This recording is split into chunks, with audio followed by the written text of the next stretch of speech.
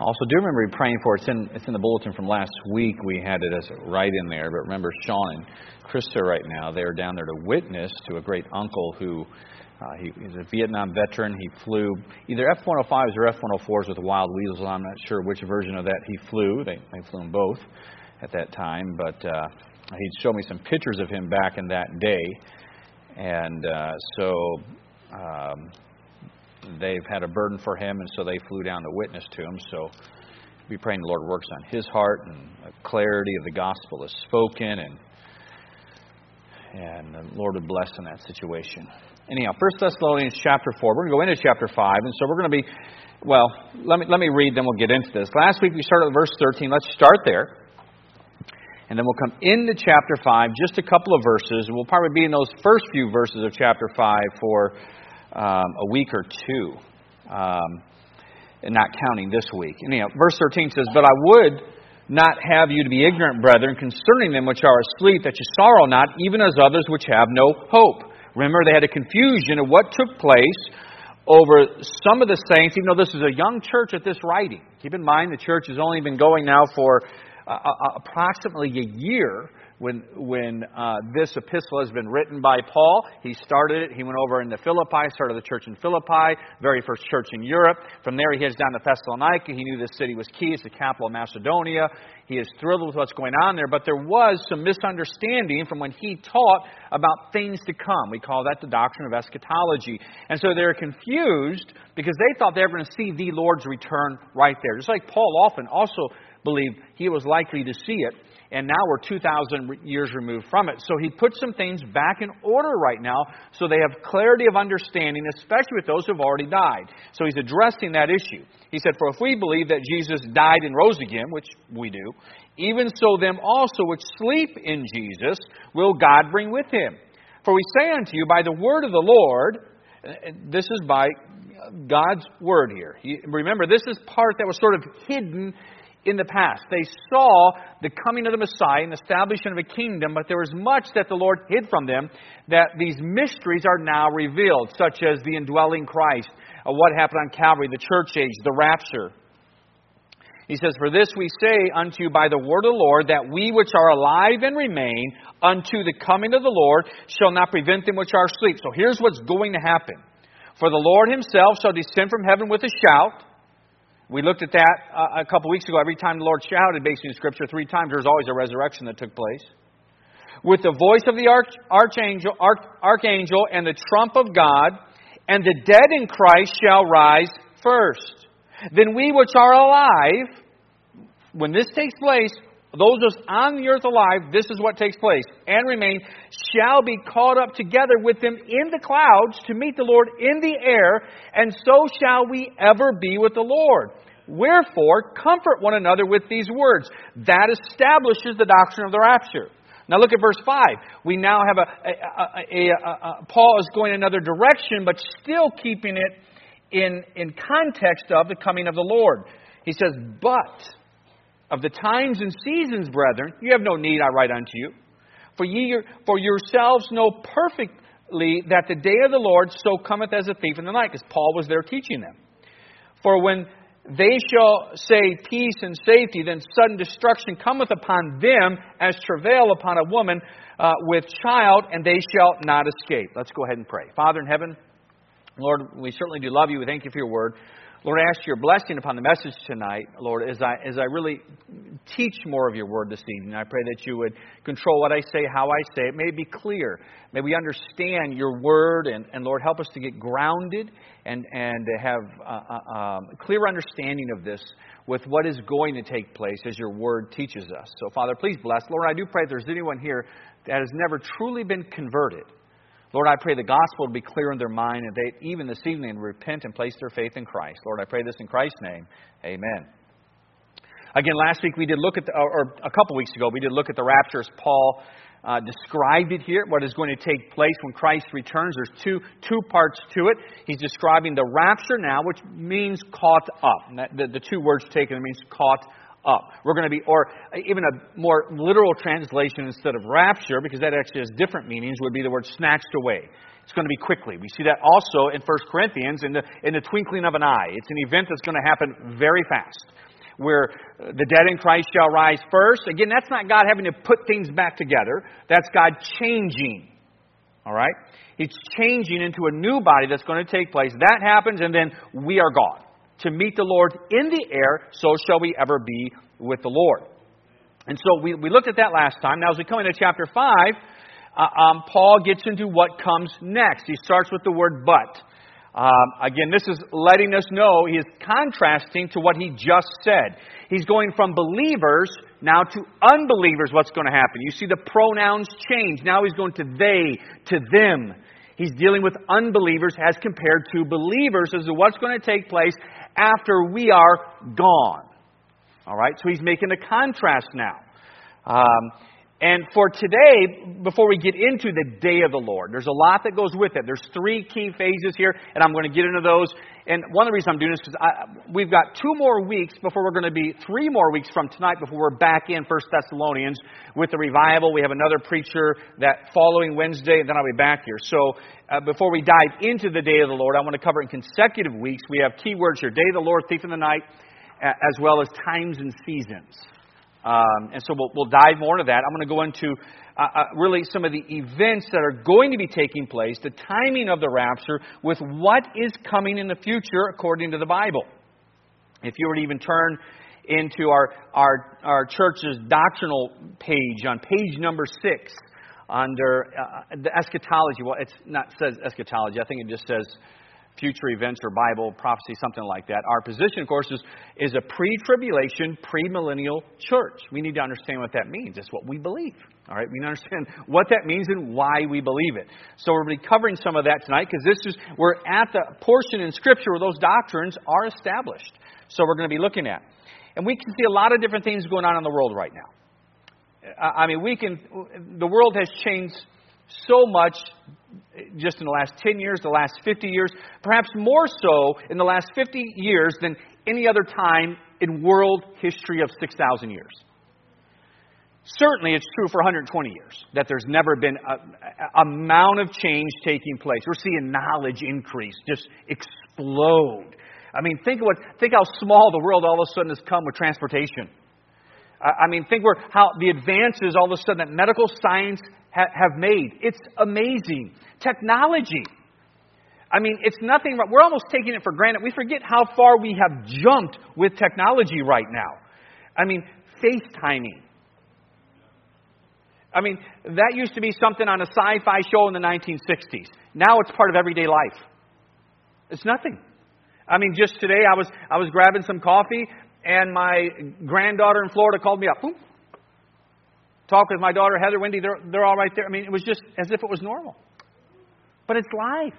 Amazing how things have changed. And yet we can also see at the same time how secular this world is becoming.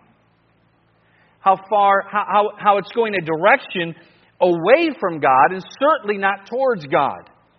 You can almost see an element of despair coming into the world with all that is taking place.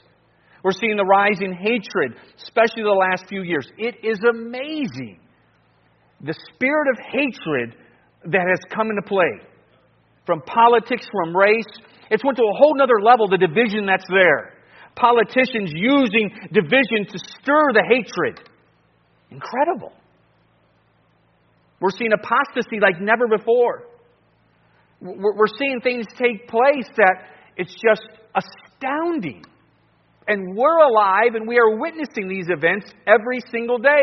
Remember, God is sovereign and He is in control. However, in the current worldview, though, it offers zero hope for what is taking place in the world. With secularism permeating the culture, the prevalent worldview would be that of naturalism. It's just the idea of evolution. That there is no real purpose, that there is no real design. It's just whatever man does. That's it. Well, that certainly offers no hope. So when the world turns ugly, which it is doing, and it always will do, when it pulls away from God, you better believe despair will set in many lives. Because they look around and see the mess the world is in. And if you just have that worldview of man just left to himself, you have nothing to hope in. Nothing. You going to hope in the government of the United States of America? Please. When this government was strong, why was that?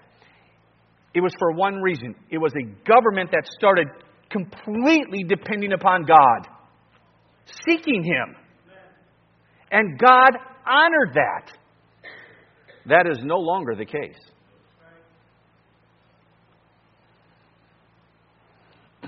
The Christian worldview is vastly different from that. That's why I even try and encourage many of the members when I see them down, remember how we approach the world. It's different from those who are lost.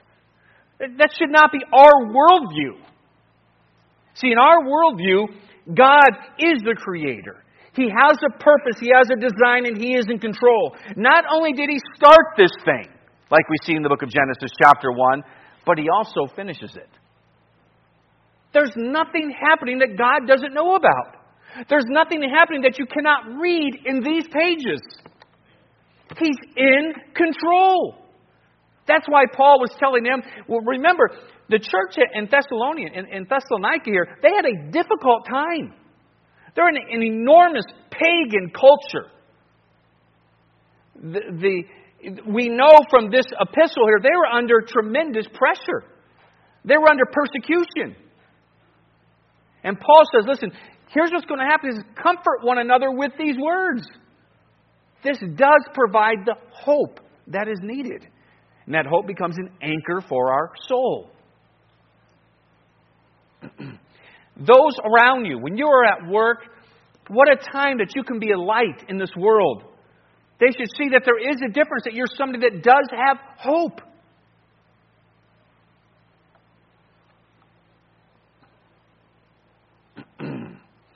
So we certainly can see that things are setting up for the end times. Now, let's get into this.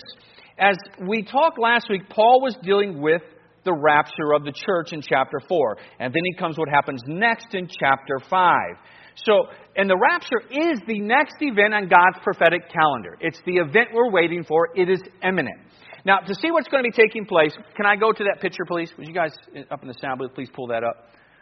And I don't think I have a point. I need to leave a pointy thing up here is what I need to do.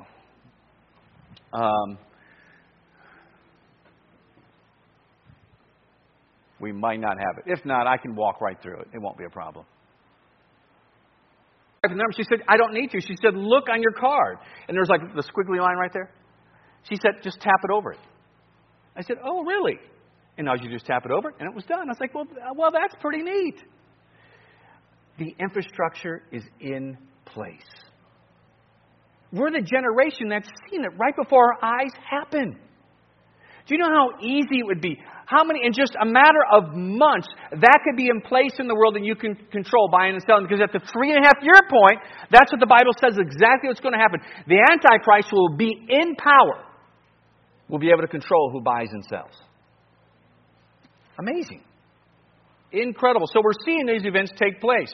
Now, we hold to a pre-tribulation doctrine, which means we believe that the Bible teaches that the rapture occurs prior to tribulation. Well, why is that? There's 3 or 4 positions. There's 2 of them that really are the same, but they like to distinguish, but there's really no reason to.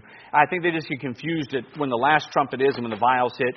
So there's one that's also called pre-wrath that got popular. But it's really hard to differentiate, although they do it, but it really is semantics between mid-trib and pre-wrath. Because it's after mid-trib is when the serious wrath hits. And the pre-wrath position is that the rapture will take place when the vials start. All right? So there's a pre-tribulation position. There's a mid or pre-wrath position, that doctrinal position. And then there's a post-trib position. We are pre-trib. So why is that one correct? I'm going to cover this very quickly because there's still several more things I want to get to. All right. Well, first let's look at mid-trib. That is the most... Pre-trib is the dominant because we're going to see that's clearly in Scripture. But there are a lot of people who hold to a mid-trib position. And so why is that? And again, they believe it's going to happen at the halfway point of the tribulation, that the church will go through the initial, those 7 seals. Here's the problem with that. Here's one reason why that is not possible. We're going to look at others, but if we had just this one, that's going to be enough. Now, as we're going to see, the Bible tells us, matter of fact, let me read a verse over here so I can give the context of it. All right, in 1 Thessalonians chapter 5 and verse 9, it says this, "For God hath not appointed us to wrath." That's true. Throughout all of world history, God's people were never under wrath. They've been under God's judgment for different reasons, but not wrath. That's a different level. All right? We are not appointed to wrath. So they say, well, the serious wrath doesn't hit till after 3.5 years, so we can go through that. We can go through that portion. However, as we're going through the seals, it talks about it already as wrath. For instance, in verse 16, this is still at the very beginning of the tribulation time. This is when the seals are being opened. It says, and this is the people, "And said to the mountains and rocks, Fall on us and hide us from the face of him that sitteth on the throne and from the wrath of the Lamb. For the great day of his wrath is come. Who shall be able to stand?" So the Bible's clear. When they're under those seals, it's wrath. That's what it is. We're not appointed to wrath. We can't be here. All right? Let me go on. They point to the resurrection of the witnesses as being a picture of the rapture. That is greatly spiritualizing what's taking place right there.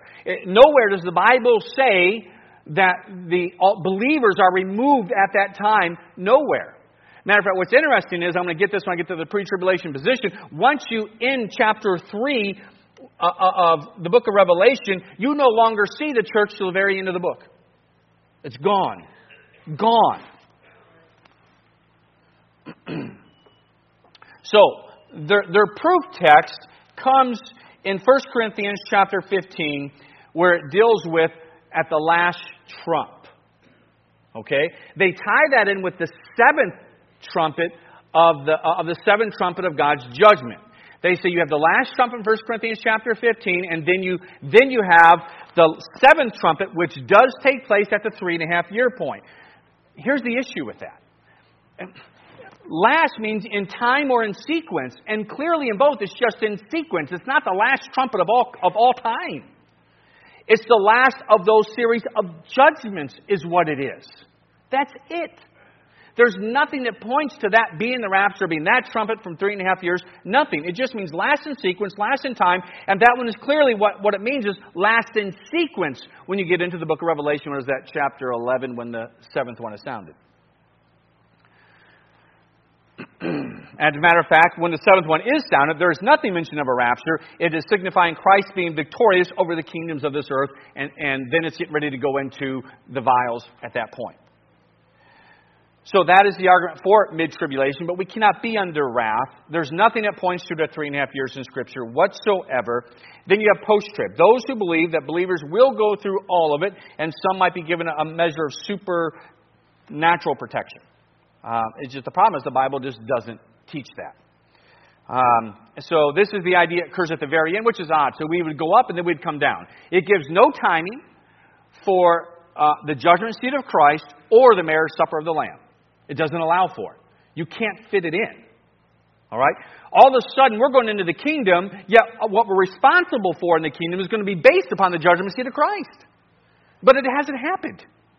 We'll say God can make it happen instantaneously. That's not what he says. It's not like it's just not a proof of thing in our mind that he does it. It's us standing before him in fear and what he's and giving an account for what we've done with our works before him. So, they argue that a pre-tribulation rapture has just been brought up in the last 150 years, and they try to argue that it's a new doctrine and therefore should be avoided. One, you can't argue a theological position from silence of Scripture. And that's what that's doing. Is it true what they're saying? There is an element of truth to that, except for this, which is amazing. When I read those who are like amillennialists, and I'll get into all that in just a second, and they freely admit that you go back to 1st, 2nd century writings to 3rd century writings, the position that was talked about in regards to future event eschatology was pre-tribulation, pre-millennial. And then it's just not talked about. Well, what happened? Well, it's not long after that, a few hundred years, we went into something called the Dark Ages. Really, it wasn't really until you get into the start of the 20th century into the 19th century that the Word of God was readily available. Now people began to study. We began to work through different doctrines. Now people were, for the first time, really looking at eschatology, and then they came to the conclusion, wait, it is premillennial. It is pre-tribulation. Not because some guy stood up and said he had a dream or a vision. That doesn't exist. But because people began to study eschatology in the Word of God. And again, you cannot make a theological position from a position of silence of Scripture. And the idea of post-trib also goes against the scriptural teaching of an imminent return of Christ. It goes against it. Scripture teaches He can return at any moment. Post-trib makes that impossible. And do you understand why the events of tribulation is what I mean, would have to take place? Now, pre-tribulation rapture. This view is the one that is based on a literal interpretation of Scripture. And I'll get more into this when I get into our premillennial position, where the church is the church, Israel is Israel. Okay? I'll explain that here in just a minute. Again, the Bible tells us, 1 Thessalonians chapter 5, verse 9, 1 Thessalonians chapter 1, verse 10, the same thing with the church of Philadelphia, Revelation 3:10. For time's sake, I'm not going to turn there. We are not appointed to wrath. We are not. Keep that in mind. We're not. What happened with Lot and Sodom and Gomorrah? Did God remove them? He did. Why? He wasn't appointed to wrath. Noah, his family, removed before the wrath hit. God does the same thing all the time. We are not appointed to wrath. Revelation, again, makes it clear when those seals hit, wrath is here. That's one of the reasons why people came to the conclusion the rapture has to take place at the beginning. It also allowed for the other events to take place, such as the judgment seat of Christ, such as the marriage supper of the Lamb. Also, making sense with, according to Zechariah and the book of Revelation, that we are returning with Christ to the earth. Okay? We also see the fact of, in Revelation chapter 4, I'm going to go there in a minute. I love, if you should go back and listen to that message of Revelation chapter 4, 1 in our thing. I think that is incredible what we see there. You have 24 elders in the throne room of God. Amazing. So you have chapter 1, chapter 2, and chapter 3 are just packed with letters to local churches. That's all it's about. Chapter 4, it's gone. Church isn't there. You also have an event that takes place, which is interesting, with John, who's given the revelation where the Lord comes to him and says, come up hither. Come up hither. It's at the exact same time where you no longer see the church mentioned. And then in the throne room, all of a sudden we have these 24 elders. My personal viewpoint is that those elders represent us before God. We've been raptured out at that time. And if you go into that, I dive much more into it in that message as to why I have that conclusion. But you can go back and read that message. I don't have time to dive into that right now. We also have in 2 Thessalonians chapter 2 something that takes place before the Antichrist can come in, and that's the removal of the restrainer. All right? Right now, God's Holy Spirit, although He's ever, right now, He indwells us. That's us. The very moment you put your faith in Christ, the Bible says God's Spirit indwells you and seals you into the day of redemption. All of a sudden, we are gone. I don't think we understand right now, because it would be hard for us to, because we have nothing to compare it to.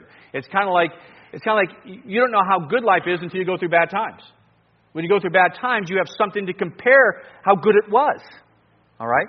So sometimes we have trouble comparing this to, but I don't think we can possibly grasp how much we are restraining evil right now. Think when we're gone.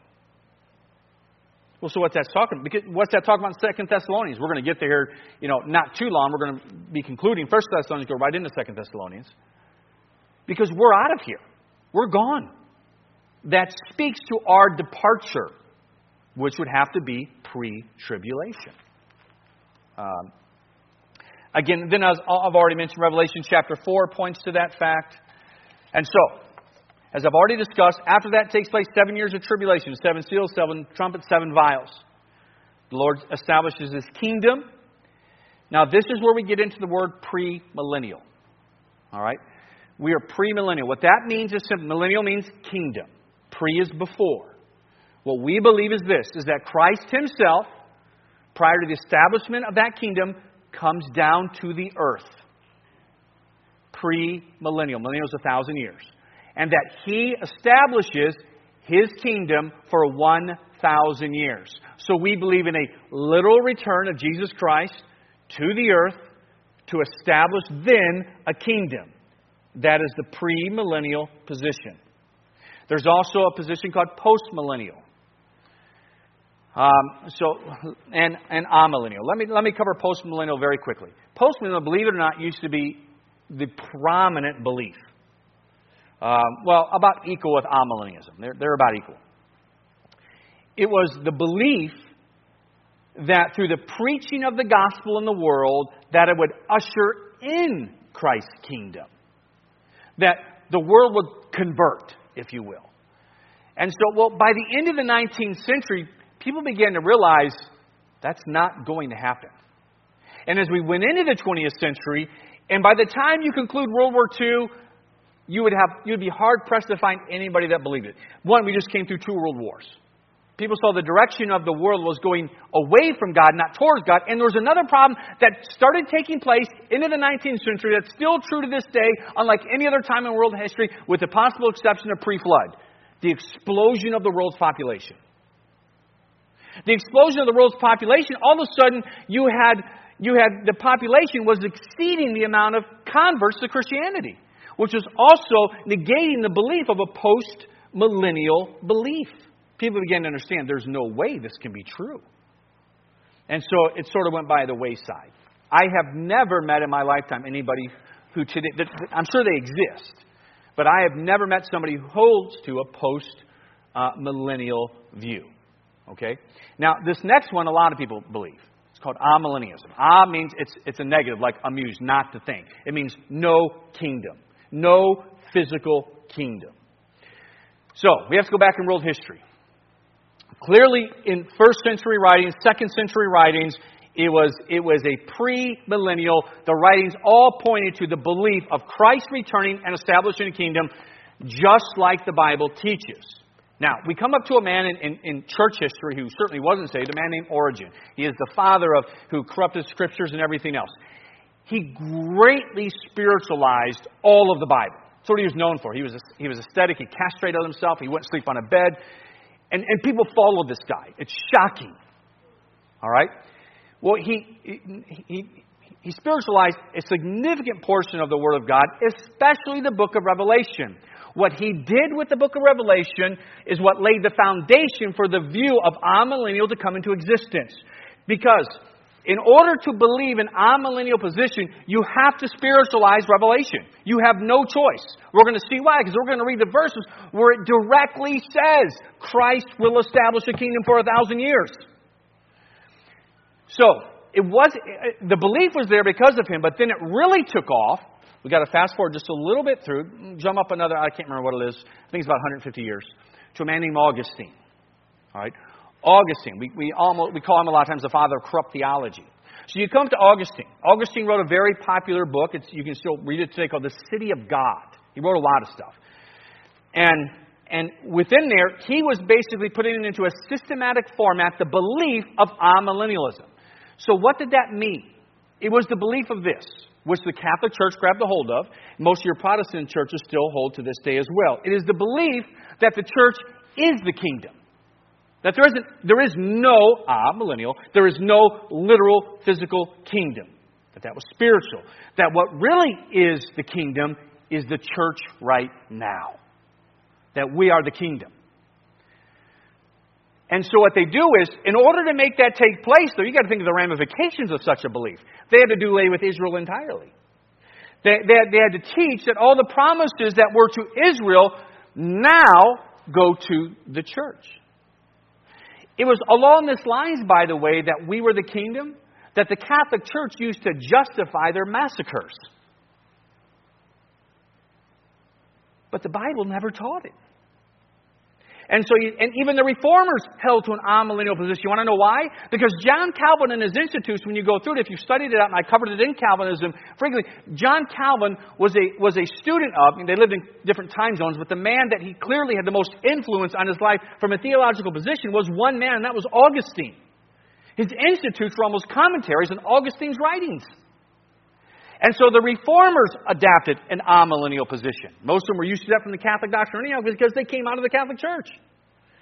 The ones who weren't were the Baptists still of that day, which we are given the name Baptist by the Catholic Church because we immersed, and if one of their people got converted, we rebaptized them, they said. No, they just got sprinkled and never had a baptism anyhow because it's believer's baptism in Scripture. And so amillennium is the view that the kingdom is the church, that there is no literal view. But again, you have to spiritualize Scripture for that to take place. The fact is, the church is the church and Israel is Israel. During that 7 years, you want to know what takes place? The Bible describes in detail. Israel's eyes are open to who Christ really is. Their Messiah. That's why that kingdom is established for Israel, because of the promises that God made. A literal kingdom. This is why we believe it, because it's the only position you can come to if you believe and interpret the Bible grammatically, historically, and literally, which is how you interpret the Bible, unless it tells you to do otherwise. All right? It's the only position you come to. Watch. Let's go to the book of Revelation.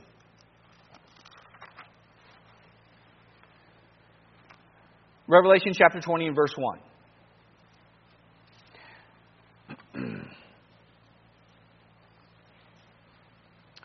Christ has returned. 19. The amazing return of Christ at that seventh vial takes place. So Christ has just returned to the earth. Chapter 20 now. And I saw an angel come down from heaven, having the key of the bottomless pit and a great chain in his hand. And he laid hold on that dragon, the old serpent, which is the devil, and Satan bound him, how many years? 1,000 years. And cast him into the bottomless pit, and shut him up, and set a seal upon him, that he should deceive the nations no more, till the 1,000 years should be fulfilled. And after that he must be loosed a little season. And I saw thrones, and they that sat upon them, and judgment was given unto them. And I saw the souls of them that were beheaded for the witness of Christ and for the word of God, and which had not worshipped the beast, neither his image, neither had received in mark upon their foreheads or on their hands. And they lived and reigned with Christ for how long?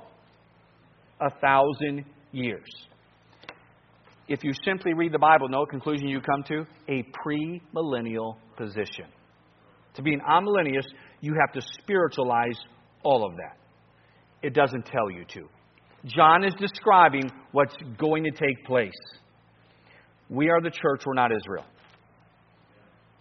That's what we are. When we go to Daniel chapter 9, which I'll conclude right there. When you go to Daniel chapter 9, which is one of my favorite chapters when it comes to eschatology because the timing of all of it is incredible. When he was talking about the what's the wording it uses? Basically the killing of the Messiah. I mean, he nails it. Coming into Daniel's last week there. We are in a parenthesis right now before that last week, that was the last 7 years hit. What's amazing is when you figure out Daniel's time frame of what the Lord gave him there is just incredible. I mean, everything about the Bible is. It has an answer for everything.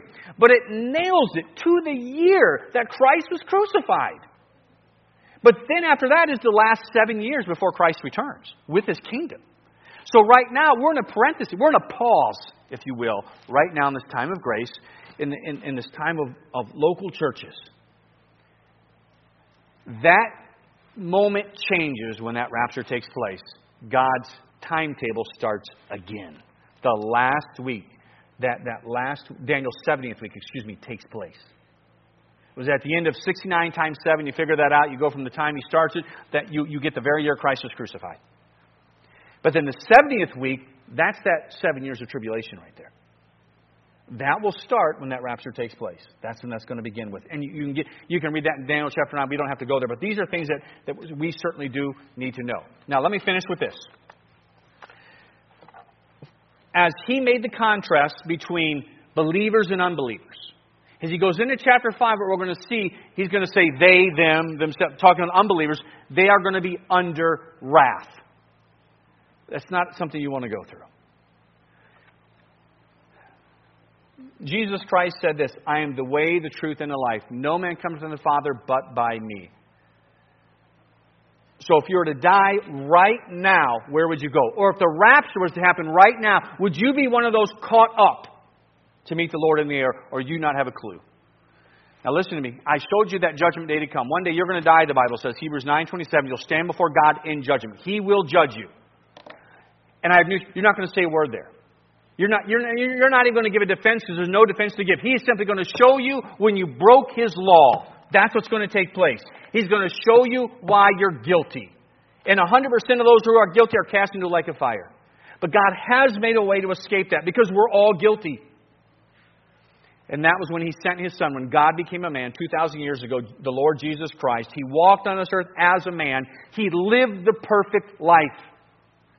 Please don't miss this. He lived the perfect life for you.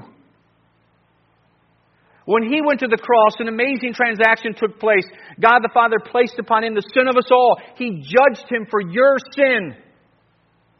Christ defeated the wages of sin. He defeated death and rose again from the dead on the third day. Not only did He take your sin, but then He can give you His perfect life, His righteousness. That's how you escape judgment, is by Christ alone. By you seeing you are a sinner condemned before God, but that Jesus Christ is the answer, that He died for you, and you come to Him in repentance and faith, and He will save you. With heads bowed and eyes closed.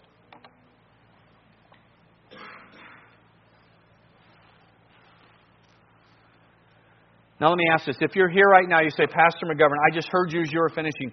I don't know for certain that heaven is my home. I don't know where I would go when I died. I'm not sure if the rapture happened right now that I'd be gone. Please, I need you to pray for me. I'm not certain I've truly been converted. I don't know heaven is my home. Please pray for me. Would you just put your hand up where I can see it and then put it back down? Anybody here like it all? Just slide your hand up. I see some small children. Anybody else? If you did put it up, I missed it. Yes, sir. I see that hand. All right. And we talked. It is all about Him. It's that decision to repent and place your faith in Christ. Just like we talked about. Have you seen what Christ did for you? How He took your place in judgment. You think when I gave those sheets of all your sin, Christ's righteousness, He died to take your place. If you'll come to Him in faith right now, He will save you. You repent of whatever else it is you're trusting in, and you place your faith in Christ. If that's something you'd like to do, even right now, it's something you can do. If you say, Pastor, yes, that's something I even want to do right now. I think I'm ready for this. You just nod your head for me with an affirmation of a yes, and I'll know it's something you want to do. If not, I'll just continue praying for you. I'll be praying for you. If you want to talk after, we'll talk after again. Anybody else? Say, Pastor, please. All right, Christian. Aren't you thankful for truth of the Word of God? Isn't it amazing when you have God's Spirit indwelling within you, how He sort of illuminates? Where you can see it.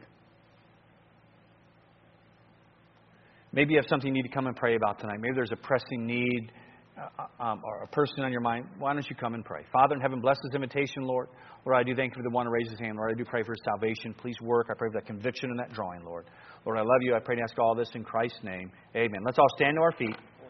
Turn to page 480. If you need to come and pray here this evening, you come and pray.